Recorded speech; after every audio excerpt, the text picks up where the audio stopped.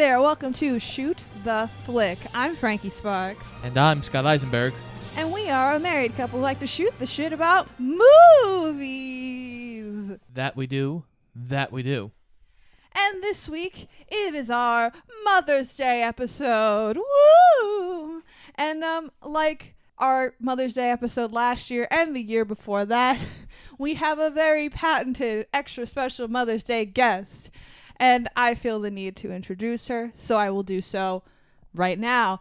Ladies and gentlemen, welcome to the Shoot the Flick studio. The incomparable, the incredible, the super-tastic Jennifer Sparks, my mother. Hello, everybody. It's great to be back. Now, if you don't remember, Jennifer here has shown herself on quite a few of our episodes in the past. She always has a tendency to pop up in our Oscars episodes, which was always fun. We also did Mother's Day with her last year where we watched Cats. That was quite a movie. Yes. Now, I'm sure you would agree that this movie that we're watching today and we're going to discuss is much better than Cats. Much, much better. Now, here's the $1 million question here, because the year before that, for Mother's Day, we watched Mamma Mia with you. Now, which movie do you like better, Mom? Do you like Mamma Mia or this movie that we're talking about? Two different movies. One's a musical, one's an action, totally different. That's a cheap cop-out. I think most normal people can agree that this movie is better. That's right. We're back in the MCU, guys. We're talking about The Avengers, released in 2012. And fun fact, on this very day that this episode is coming out, it is the 10-year anniversary of this fucking amazing film. I'm super excited to talk about it. Yeah, this definitely is one of those movies that influenced a lot of movies going forward. Honestly, most of the memorable moments that they show from the MCU, especially the quippy lines and stuff, come from this movie.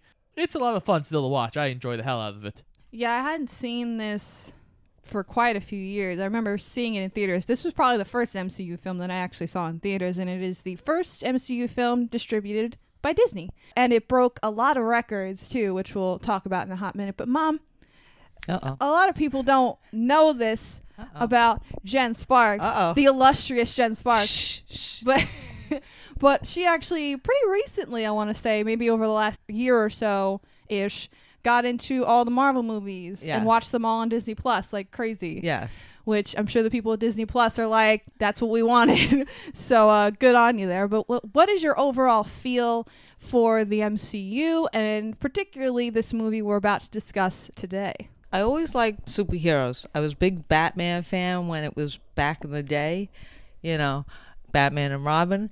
But this is like really, I love these movies. They're so exciting. They're so funny. The whole group just gels together with their, different personalities and stuff. And I just enjoy it. It is kind of funny because we've been rewatching the solo movies that have been going on up to this point in the MCU. So it is kind of cool to watch all these different characters that we've been reintroduced to kind of come together and really pull this amazing team building exercise off. I do want to ask you, it's a totally different animal as far as superhero movies go, but since you brought it up, being a big fan of Batman and all, there was a recent Batman movie that came out. I don't know if did you see it, Mom? I did see it. Did you? I don't even want to talk about it. I did. But what were your okay, this is Mother's Day episode. We don't want to get Mama upset. But give me your thoughts on the Batman 2022 in like 2 words. 2022, 2 words. 2 words. Where the hell's Robin? That's more than 2. That is significantly more than 2. They had the Penguin, they had the Riddler, they had Catwoman. Where the hell is Robin? You can blame Chris O'Donnell for that, since that movie there has not been a Robin in any movie. Well, that's a shame. I don't think we can put all of that on Chris O'Donnell because George Clooney was at one time a shitty Batman and we didn't stop making Batman movies. And also there was kind of an allusion to Joseph Gordon-Levitt being Robin in Dark Knight Rises. That's neither here nor there. No, we're not talking about DC, okay? DC is a shit show and a half. We are talking about MCU, bitch. And there's a lot of fun facts we must get into, mainly discussing just how iconic this movie is. Now, like I said, it's the first MCU film distributed by Disney, the giant rat-infested corporate juggernaut that is Disney. And it is also the first MCU film to make $1 billion.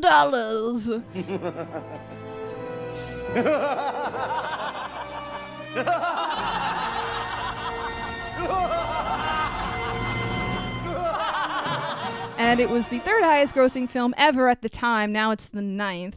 And it was the highest grossing film of 2012. And before we get into the nitty and the gritty, I'll just go through the initial fun facts pretty quickly. Written and directed by Joss Whedon. He is, of course, the creator behind such shows as Buffy, Vampire Slayer, and Firefly, of course, which I love. And he also did Avengers Age of Ultron, the sequel to Avengers, which wasn't as good as this movie.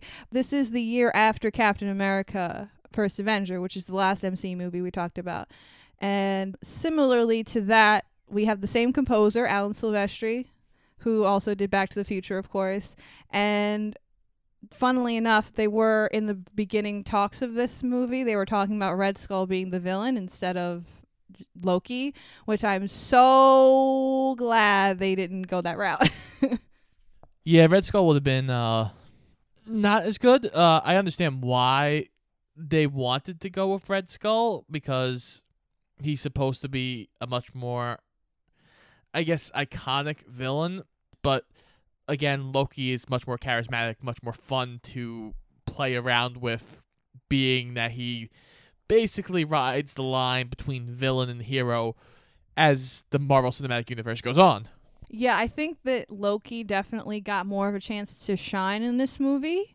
We talked about it during the Thor review we did, but I think in that movie the focus was obviously on Thor, but he kind of wasn't developed the best.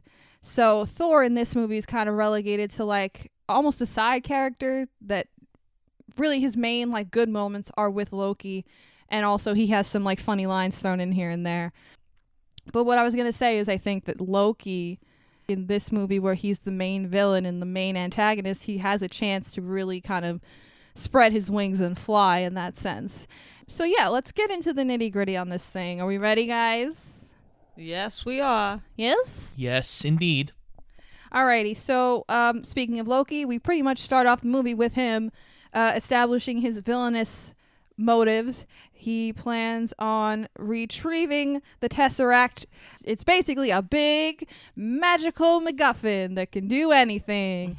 And Loki wants to use it along with this alien army to take over the world.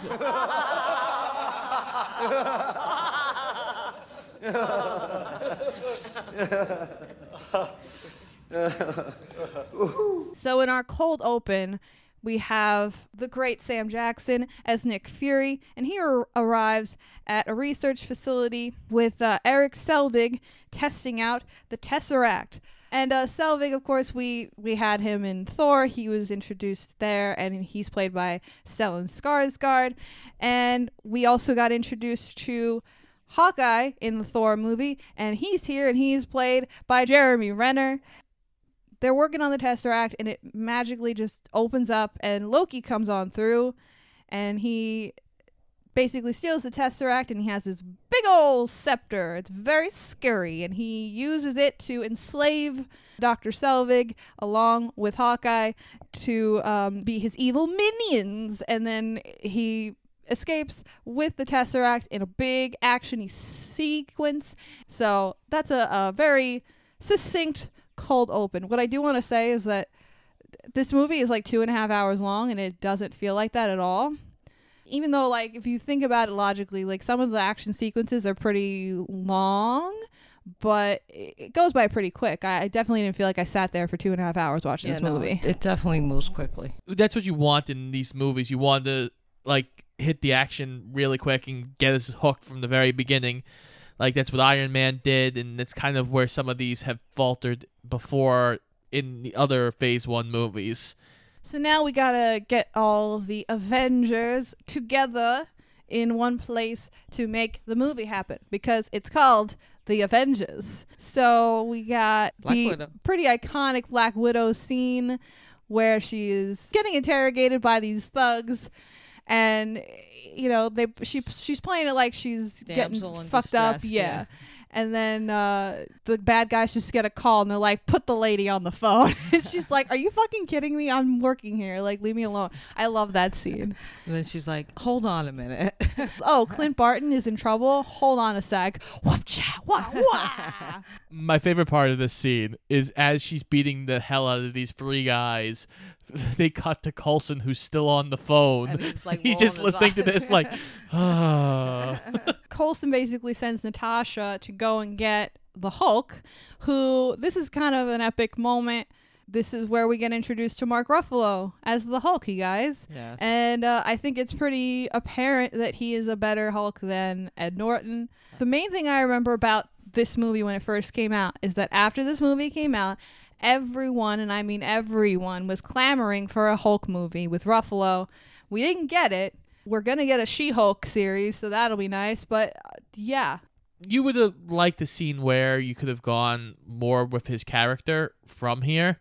But they did do stuff with his character by the end of the whole, I mean, you know, once we get to Endgame and Infinity War, he's like, him and the Hulk are one cohesive being. The Hulk is like a funny character at the end. Yeah, I mean, it really is kind of funny that in the beginning with the Norton movie, he is probably one of the darkest and most brooding characters. But then by the end, he's walking around as some Hulk Ruffalo hybrid man. Yeah. Taking pictures with kids in a restaurant. Like, it's, you know, it's definitely, he's probably one of the most, if not the most evolved character throughout the MCU. Now I'm thinking about it. So, yeah, Natasha is meeting with the Hulk to try and tap him to come back into S.H.I.E.L.D. And he's just like chilling in Calcutta, you know, helping the kids, saving lives, doing his thing as a doctor and such. Why are you laughing? Nah, he's so cute. He is very sweet. But Black Widow basically is like, we need your help.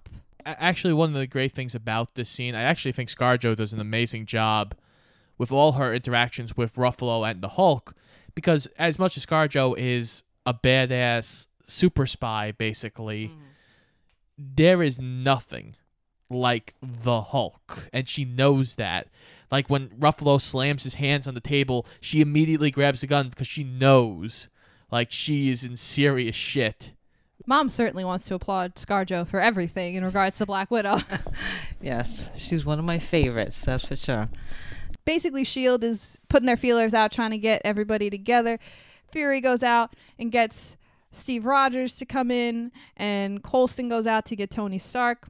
It's kind of cool because they all converge in this, like, S.H.I.E.L.D. facility, and you kind of, it's not everybody, obviously, but you see a good amount of everybody, and you know that the pieces are slowly but surely coming together, and it is kind of exciting.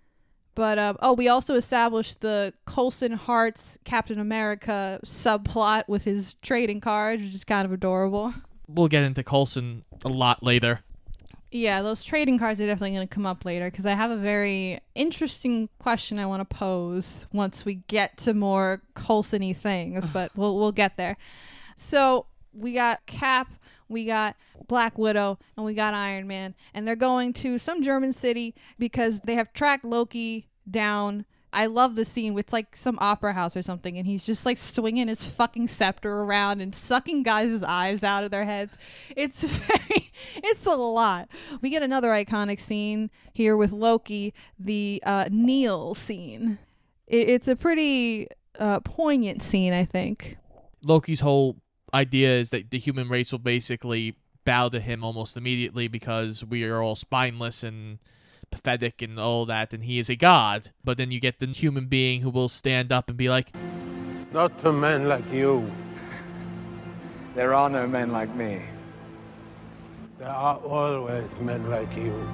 and then Loki's about to kill him, but Cap shows up, and Cap fucks some shit up. And then, of course, you know, Black Widow and Tony Stark come in and just double down on the whole kicking Loki's ass thing, but he gives himself up a little too easily.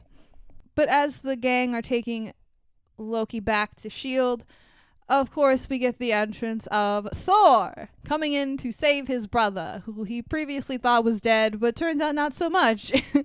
This leads to like the fight between Thor and Iron Man, which is a very fun fight. A lot of hammer hitting and Tony just like, I can't take a direct blow from this guy because it's going to hurt. And then the cool scene where Thor hits Cap's shield. Yes, we get the big 3, baby. Because that's always one of the big things about team-up movies. Before they're a team, they got to rumble a little bit. They got to fight for supremacy. Who's the alpha in the room? Mom, who do you think is the alpha of the big 3? Thor, Cap. Say Cap. Oh, okay. I didn't have to say Iron Man. You just went with Cap. Cap. He seems to take charge right away. He does glom onto the leadership role very easily. Tony, he's arrogant, obviously, because Tony Stark, but he's very sarcastic. So he already has people like on the defense and thinking that he's an asshole. Cap, at least, he kills them with kindness, I guess, which is sometimes a better way to go. He's a good manager.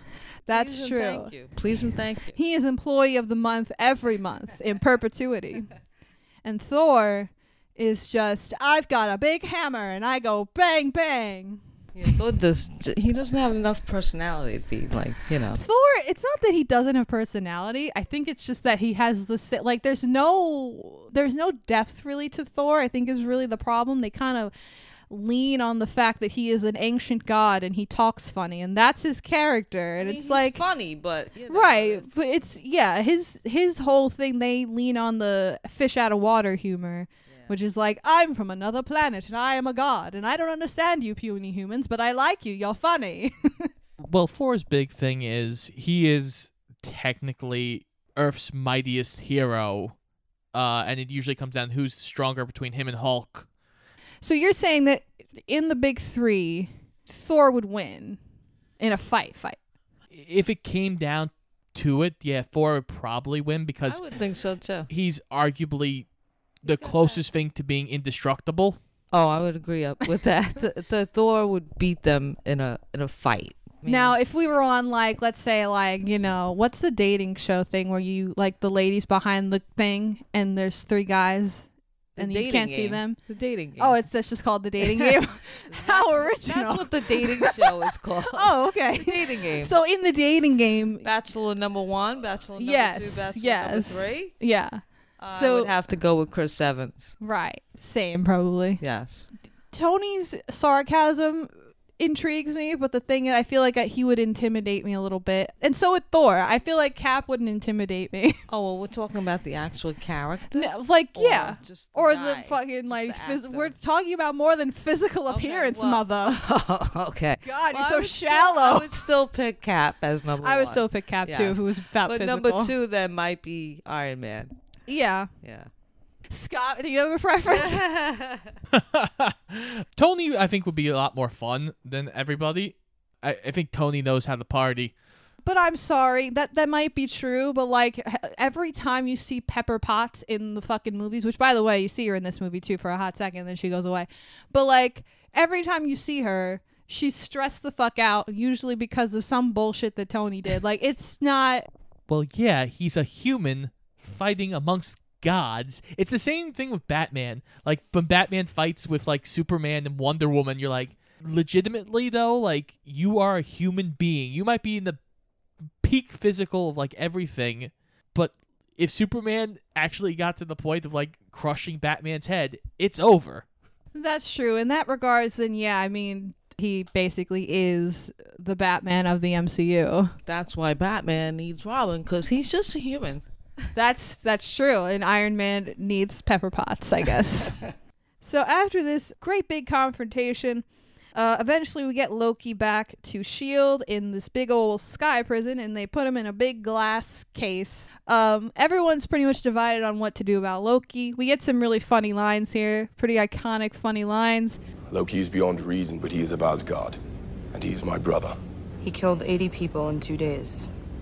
He's adopted. There's also, of course, the great line where Tony and Cap are at odds, and Cap goes, "Take off your suit. What are you?" And he goes, "Billionaire, playboy, philanthropist." Hey, and genius.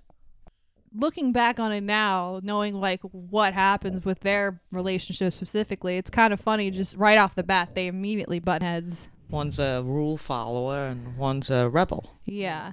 You know? And it's funny because in that specific scene that Scott just referenced, where Cap basically says to Tony, take off the suit, what are you? And then Cap calls out Tony, is like, you'll never make the sacrifice play, you're not that kind of guy, you're arrogant, blah blah blah. And then Tony says to Cap, like, everything special about you came out of a bottle. And at the end, looking back, they both prove each other very wrong about all of those things, and I just love that.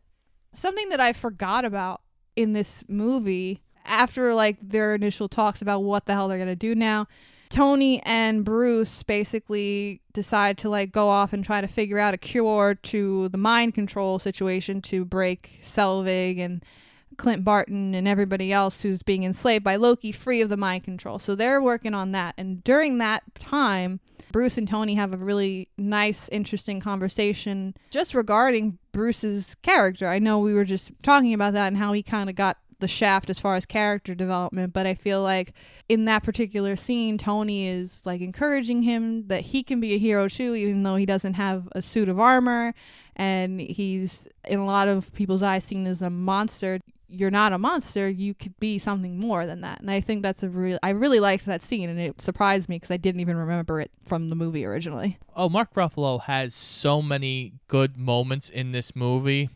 I love the scene where he talks about that he was so down that he basically was going to put a gun in his mouth and pulled the trigger to end it all, and the Hulk just spit the bullet out. He has so much to do here.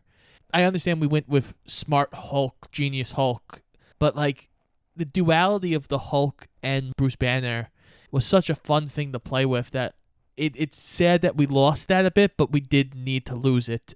Meanwhile, while that's happening, Natasha goes and meets with Loki. And we have a very fun and interesting scene here, which I love this scene too, where Natasha, once again, like in the interrogation scene, plays the damsel in distress, as my mom said. And in reality, she's playing him the whole time, trying to get in his head and figure out what his plans are. Yeah, she's a good actress. Yeah. Who would have thought? Yeah, the best part of that scene is where she's like crying. It's like, you're a monster. It's like she's a fucking Twilight or something. Like, oh my God. What are you, a vampire? But you sparkle. And then she just turns around on a dime because Loki references the Hulk. She's like, you brought the real monster on board. And she turns around like, ha! Boom, baby! Thanks a lot, Loki. Do, do, do, do, do, do. And he's like, wait, what just happened? Oh yeah, Tom Hiddleston plays with his face when he's like, wait, what? It's the reason why they kept bringing Tom Hiddleston back is because of like little facial expressions where he's like, what the hell just happened? Yeah, he's got a good smirk too. Yeah, it's really great, and I think the pinnacle of the reason why he's so good in this role is like, he's obviously a good actor, right? He's been in other things and he's great, but he originally auditioned for the role of Thor, which I thought was very interesting when I read that. Really? Yeah. Wow. And it's like, it's so crazy because like I can't even picture him not being Loki. Like he has just made that role so very him. Like I can't picture anyone else playing Loki. I really can't. Well, I think, yes, he has perfected Loki, but in the same breath, if he had been Thor, I think initially the way they were planning with Thor, because Thor is a very different character in the first Thor movie. He's not the comedic character that he has become now. Would he have been a good Thor for that? Yeah, it could have been a very different and interesting character to all of this dynamic. I agree with that. I mean, I'm sure he's got comedic chops too. He's a very charming actor, I think, in general. But I think you talk about Bruce not getting a lot of development. Thor hasn't really gotten a lot of development either over the years. I mean, the most they did with him was when he got fucking fat after he failed to kill Thanos. That was the most development he got throughout the whole MCU. And, like, don't get me wrong, that was a great, like, little chunk for him. But even that had comedic twist to it because, fat Thor, that's funny. He's yelling at some guy on a fucking headset. That's hilarious. Well, again, it's tough with Thor because the only real threat we ever see Thor face was Thanos. Well, what about Hela? He lost a fucking eye. Well, yes, Hela, that's supposed to be like a big thing, but like Thanos basically destroyed him emotionally. That's fair. Yeah, basically everybody comes together and arguments ensue, and you're like, oh no, the team isn't working together and shit is getting crazy, right? And what I love the camera work in this movie. This scene in particular, like they literally spin around the whole room as everyone is fighting, which is a nice kind of comparison to later in the movie where they're all working together fighting the bad guys, and the camera turns around them all cohesive. And I like the different camera angles that are used from time to time in this movie. It's not used too much to where it's like, okay, we know what you're trying to do. You're trying to be fancy and edgy, but it does it at very specific times for very specific reasons. There's also a great moment here where Mark Ruffalo grabs the scepter. It does show that Bruce Banner doesn't always have control of his body, even if his mind is in control. So he can think, but the Hulk is always there. So the Hulk, I look at it as the Hulk grabbed the scepter, because Bruce looks at it and goes, oh. But I'm curious what you think about that, Mom. Like, do you... okay, first of all, did you see the Ed Norton Hulk movie? Yes. Did you like it? I did like it. But I do like Mark Ruffalo much better as the Hulk. So this is interesting because not a lot of people like Norton as Hulk. Now, when we rewatched the movie, right? When we rewatched it, it wasn't as bad as I remembered it being, but it's still not like the best. So how do you feel regarding like Norton versus Ruffalo Hulk specifically? But I like I said, I like Ruffalo much better. He's just like not as the Hulk, but as himself, just a sweeter character. You know, you really like him. You know what I'm saying? So you're saying you didn't like Ed Norton? Well, I'm not a big Ed Norton fan. You know, me neither. I don't know. He's not cute. Mark Ruffalo, cute. You know, I just enjoy him much better. Yeah, I definitely agree. Okay, so while everybody's fighting and not getting along, not being the true Avengers that they are meant to be, we get the scene where Barton, along with all of Loki's other minions, break into the Sky Prison in order to fuck shit up and break Loki out. And shit gets very real. The engine to the Sky Prison gets damaged, so Tony Stark and Steve Rogers, who were previously like at each other's throats, run out to go deal with that. Natasha and Hulk get fucked around, and Hulk decides to emerge, and you can clearly see, as Scott mentioned previously, that Natasha is very, very scared.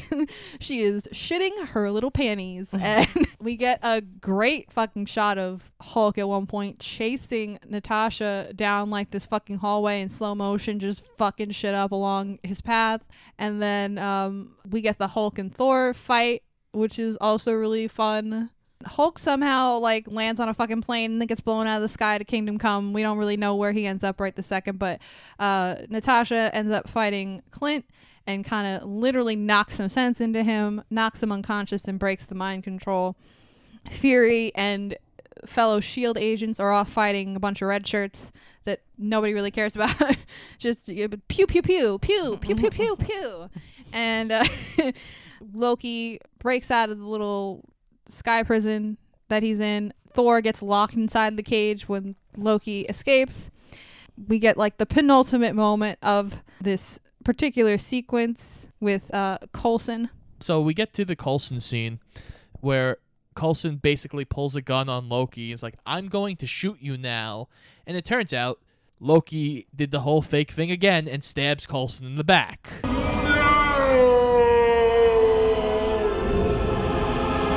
Coulson, as he's dying, eventually does shoot Loki, but Loki does release Thor in the prison, and Thor falls thousands and thousands of feet down. And this is the question I wanted to ask you guys. So Fury comes in, right, and has a little chat with Coulson, and he dies, quote unquote. We all know that he's not really dead. This is not a spoiler to anyone who's seen the fucking MCU. Sorry if you didn't know that. Coulson's not dead. Whoopsie. But here's the question, right? Because Nick Fury is standing there by his quote-unquote dead body, and he basically uses Coulson's death as well as the blood-stained trading cards that weren't really stained with his blood, just as a tool to basically bring the team together.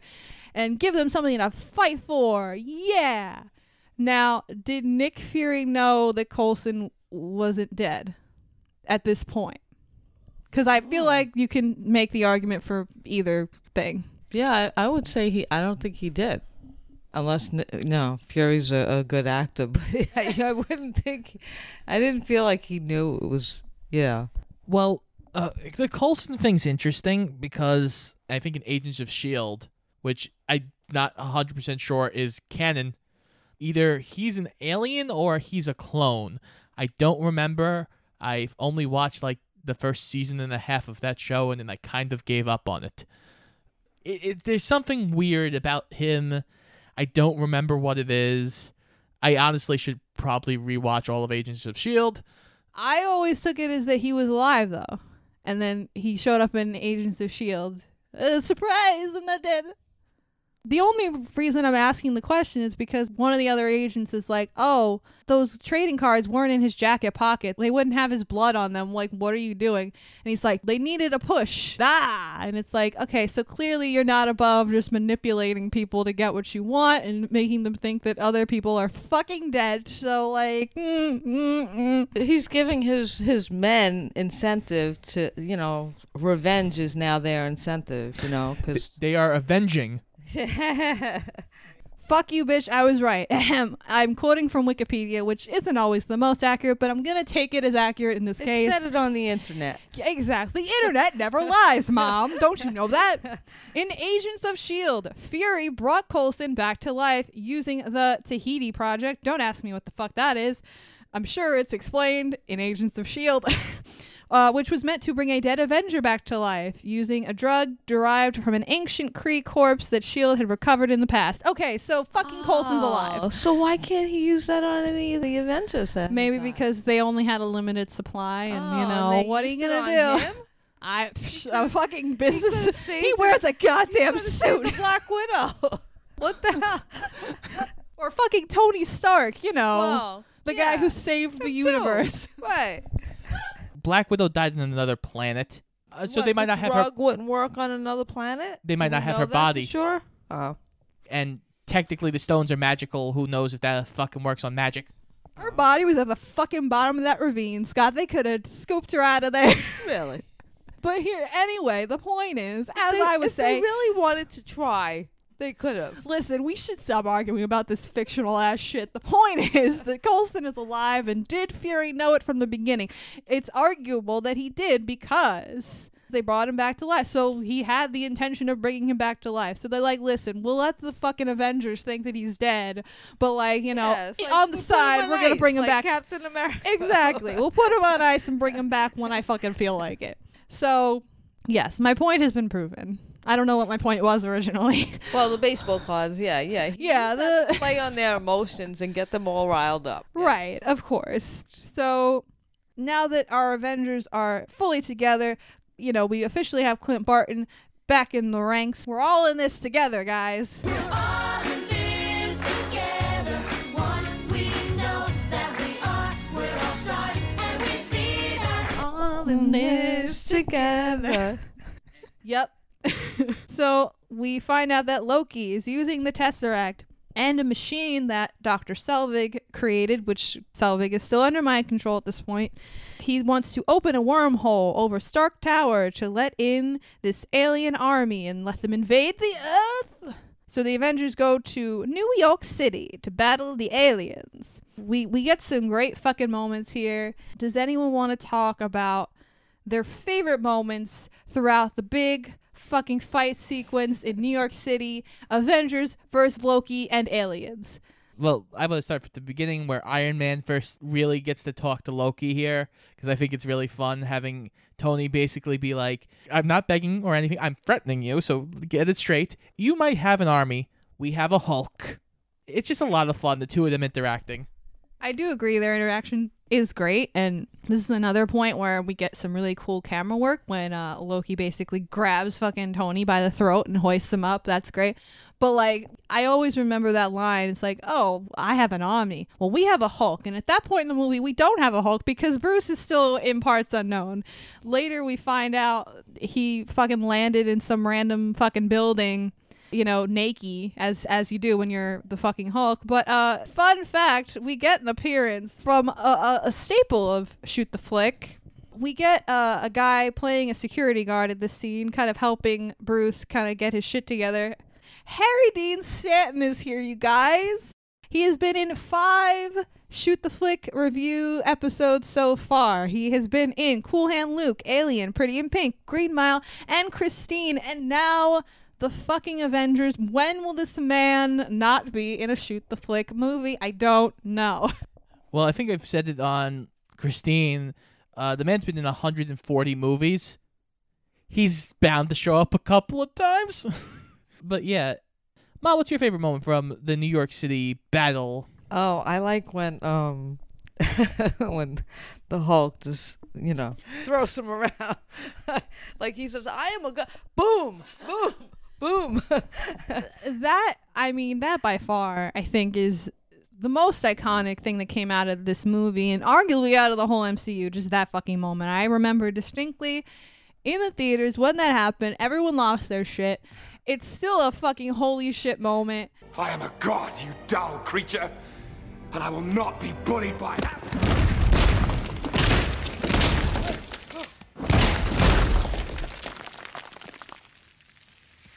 Puny god. I feel like that is the moment where everyone was like, okay, we need a Hulk movie today, yesterday, and tomorrow, every day for the rest of our lives, because that was just such an iconic fucking moment. Black Widow even has a quippy line in this whole fight. Tony is leading around these giant space worms. He's like, I'm bringing the party to you. And fucking Black Widow goes, that doesn't look like a party. Yeah, her delivery of that line in particular is so great. It's just I don't even think, how is that a party? Just so done with everything. Her bond with Clint too in this particular part of the movie is great. They just have such a close friendship. And I love too that throughout all of this time they never try to imply that it was romantic in any way, shape, or form. They were always just BFFs, and I love that. But yeah, when Hulk does come back in that moment, that's really the moment of that particular scene that Scott just referenced. Everyone's like, oh, where's the Hulk? He's not coming, da-da-da. But Tony's like, no, he's gonna show up. He'll show up. And sure enough, he does on his little motorbike. He's like, hi guys, how you doing? And he says a pretty iconic line here too. He's like, you want to know my secret to how I keep things under control, even though I really don't? I'm always angry. And then he just morphs instantly into the Hulk and takes out this fucking super scary, creepy fucking space alien whale dinosaur ship thing. And it's great. Yeah, there's so many great moments in this. Bringing up your whole thing with Black Widow and Hawkeye, their relationship where they start talking about Budapest, which we still haven't learned fully what happened at Budapest. I remember at some point in my life seeing a meme post or something being like, oh, cool ideas for Marvel spin-off movies, and it's just a poster of Black Widow and Hawkeye together and the title's Budapest, and it's like, oh, that'd be fucking great. Let's find out what happened. What's great about this though is because now if you watch a superhero movie and you see a fucking beam coming out of the sky, you're like, oh great, it's another fucking beam coming out of the sky, guys. Let's come up with something original. But now this is 2012, so they're like, all right, this is fine. Yeah.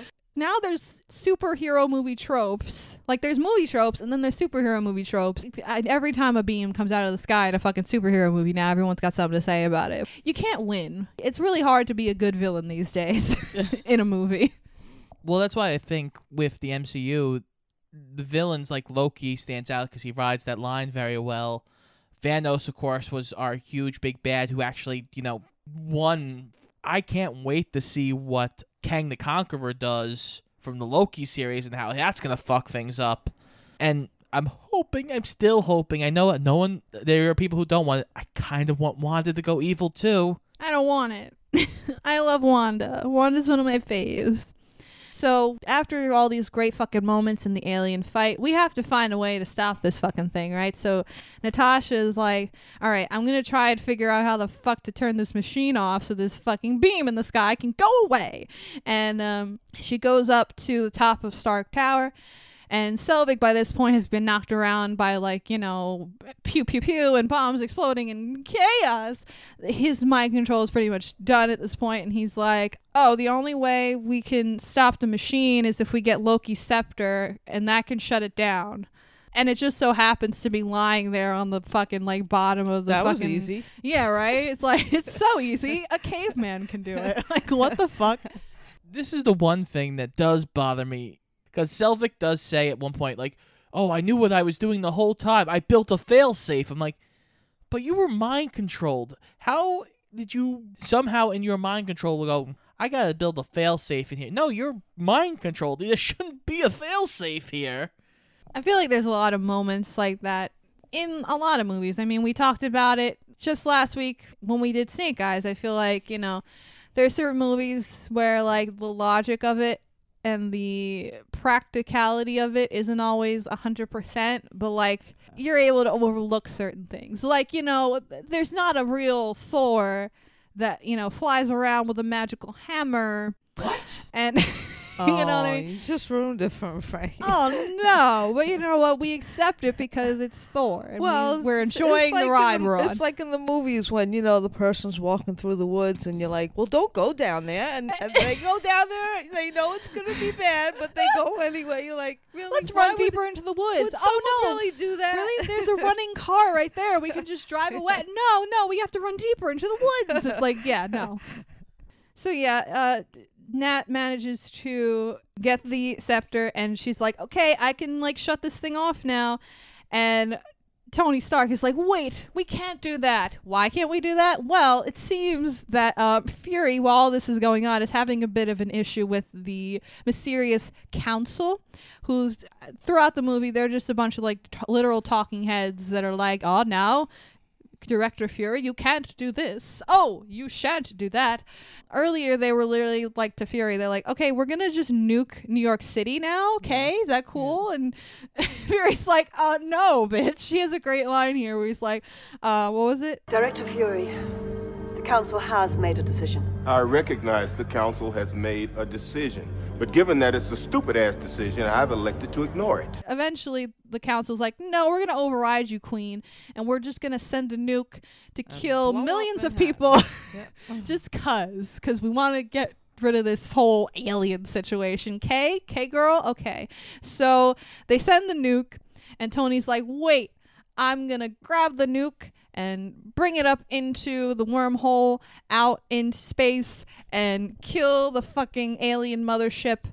And Cap is like, Tony, you know that's a one-way trip, right? Like, you probably won't come back. And he's like, nope, it's fine. We're gonna go. Bye. And he goes, and it's a really like, holy shit moment. And he's going up into the atmosphere. And Jarvis is in his head like, should I call like your girlfriend, seeing as how like you're about to die, bro? And he's like, yeah, just shoot her a text. It's fine. she'll be fine. And you know, of course, he goes into space and the call fails, you know, because I don't think you can Cell get service cell is service in terrible. space. Yeah, he successfully brings the nuke up into space, blows up the mothership, and he kind of just falls, and he just makes it back into Earth before the wormhole closes. He's falling with the not greatest of ease. And And who saves him? who saves him, Scott? The Hulk. But yeah, Thor is about ready to do it, but yeah, the Hulk swoops in and saves him. So the Hulk catches him and gingerly places him on the ground. Tony and then Stark. he won't wake up, and Yeah, and the Hulk has a pretty awesome moment. He kind of looks like a lost puppy. Like he's just standing over, like, what? Nothing's happening. What? Rawr! He's like, whoa, okay, I'm up. Sorry, I'm up. Anyone want shawarma? And I'm like, oh, okay. So Tony's fine, and we have, of course, the great moment where, because at this point you're like, oh, okay, Tony's fine, and then Cap's just like, oh no, we got one more thing we got to do, and then at that point you're like, oh right, where's Loki at this whole time? And then sure enough, he's back at Stark Tower, and he's like waking up after being rocked by the Hulk, and everyone's like on him. Hawkeye's got his bow and arrow like in his face, and he's like, hello. No, you guys aren't that mad, right? We basically get our little epilogue here where the day is saved, and Thor is taking the Tesseract as well as Loki back to Asgard to face Judgment. And we get news coverage from people throughout the city being like, some people are like very thankful for the Avengers and saving their lives, and some people are like, I don't feel safe with those Avengers running around. And it's like, well, would you feel better with aliens running around, you fucking idiots? Like, what? I don't understand what you're upset about. But anyway, it doesn't make any sense, but we're basically setting up Civil War, I guess. But basically the ending thesis of the film is don't fuck with the Avengers. And it's kind of funny because they all go their separate ways at the end. It's kind of like, you know that high school song? As we go on, we remember all the times we had together. That's what I was singing as they're all like separating. And then Fury's like, don't worry. If something else happens, they'll come back because we need them to. And then the ending shot is on Stark Tower, which it got rocked too and all the chaos. And now it's And all just that's a big left. A. Avengers Tower. Woo! You see what happened there? But yeah, that's the Avengers. We get a mid-credit scene with the introduction of Thanos, who's going to be our big bad, obviously, moving forward. But it's purposely vague, I think, because at this point they probably didn't know exactly what they were going to do with Thanos or who Thanos was going to be played by. So they just kind of had a big purple blob on screen in space.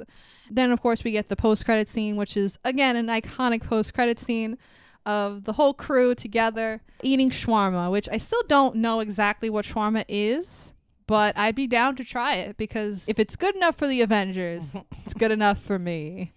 So how did we feel about it? I liked it. Mom, who's your favorite Avenger? Who's my favorite Avenger? Oh, I'm gonna say, You know who it is. Black Widow. Stop fucking around. You love the badass bitch. We all love the badass bitch, Black Widow.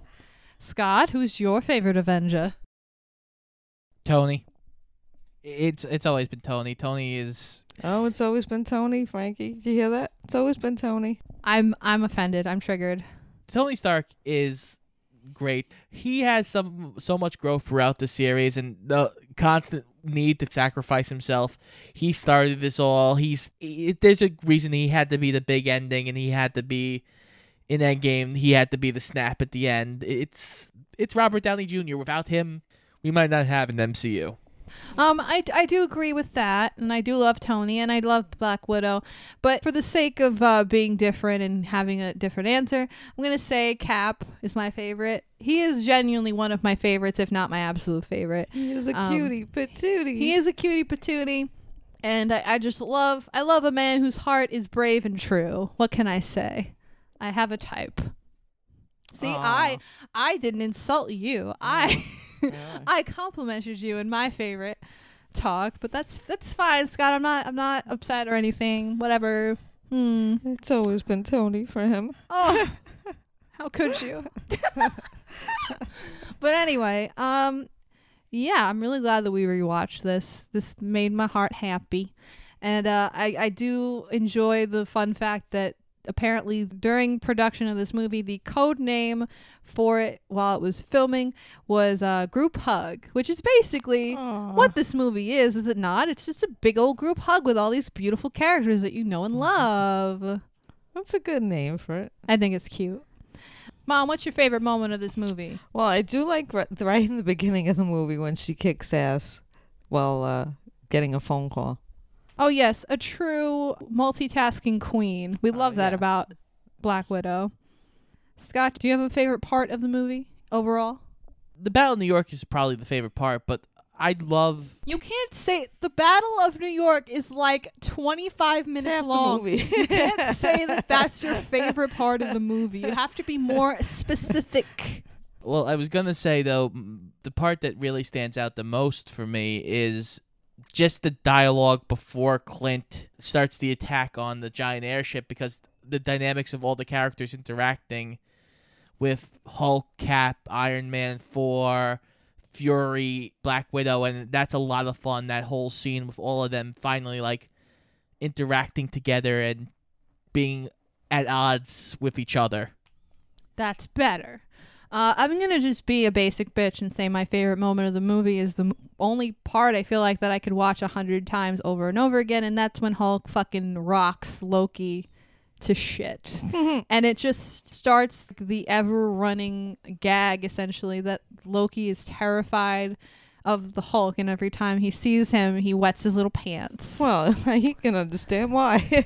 I mean, fair. But yeah, I have this movie rated as a 4 out of 5 stars. I am keeping it as that. It is dope. There are doper movies to come.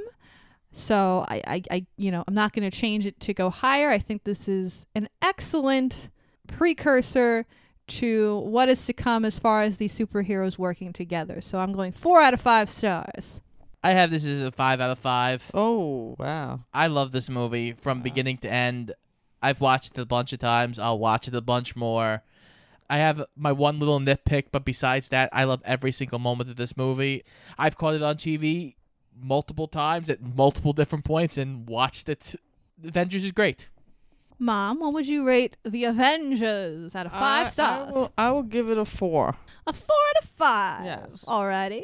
I might have given it a higher score if I haven't seen other movies Yeah, after it, but that's fair. I would say a 4. Yeah, I think because it can get better, and it does. Right. This has been an excellent MCU/Mother's Day episode. Yes, it has. Another wonderful foray into Shoot the Flick from Mother Dearest, Jennifer Sparks. Thank you. Thank you for joining us. What's funny about this, though, is that originally we were going to do like a non-Marvel Mother's Day episode, but because my mom loves Marvel so much, I'm like, why don't you just do the Marvel episode we're doing like right around Mother's Day? Just do that one. And she's like, okay. But originally, it's funny because the last 2 Mother's Day episodes we did musicals. And originally we were going to do another musical, which I think we've mentioned before on the show, that my mom and I want to show Scott Hello, Dolly. Oh, hello, Dolly. Oh, hello, Dolly. It's so nice to have you back where you belong. You're looking swell, Dolly. I can tell. Oh my God, we can't do the whole song. It's gonna get weird. But no, we'll definitely do that at some point.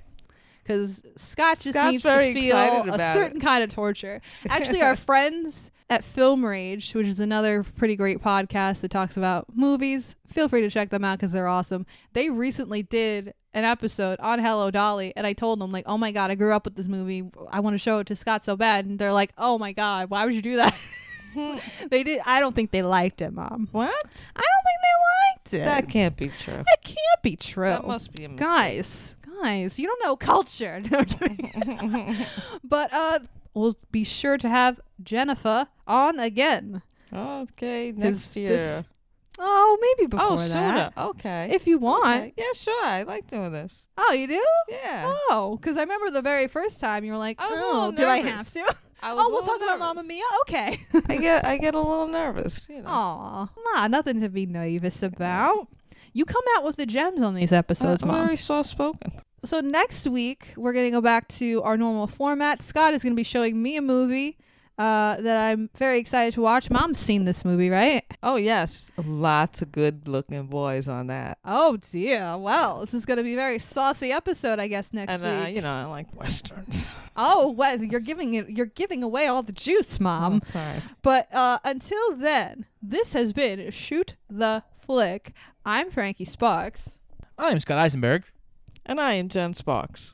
Make sure you check us out on Instagram and Twitter at Shoot the Flick, and check out our weekly episodes every single Wednesday on iTunes, Spotify, Google Podcasts, and iHeartRadio, and pretty much anywhere else you can find a podcast. And make sure you come back next week for our rootin' tootin' sexy, that's right, I said sexy, movie adventure. I can do this all day. Oh no!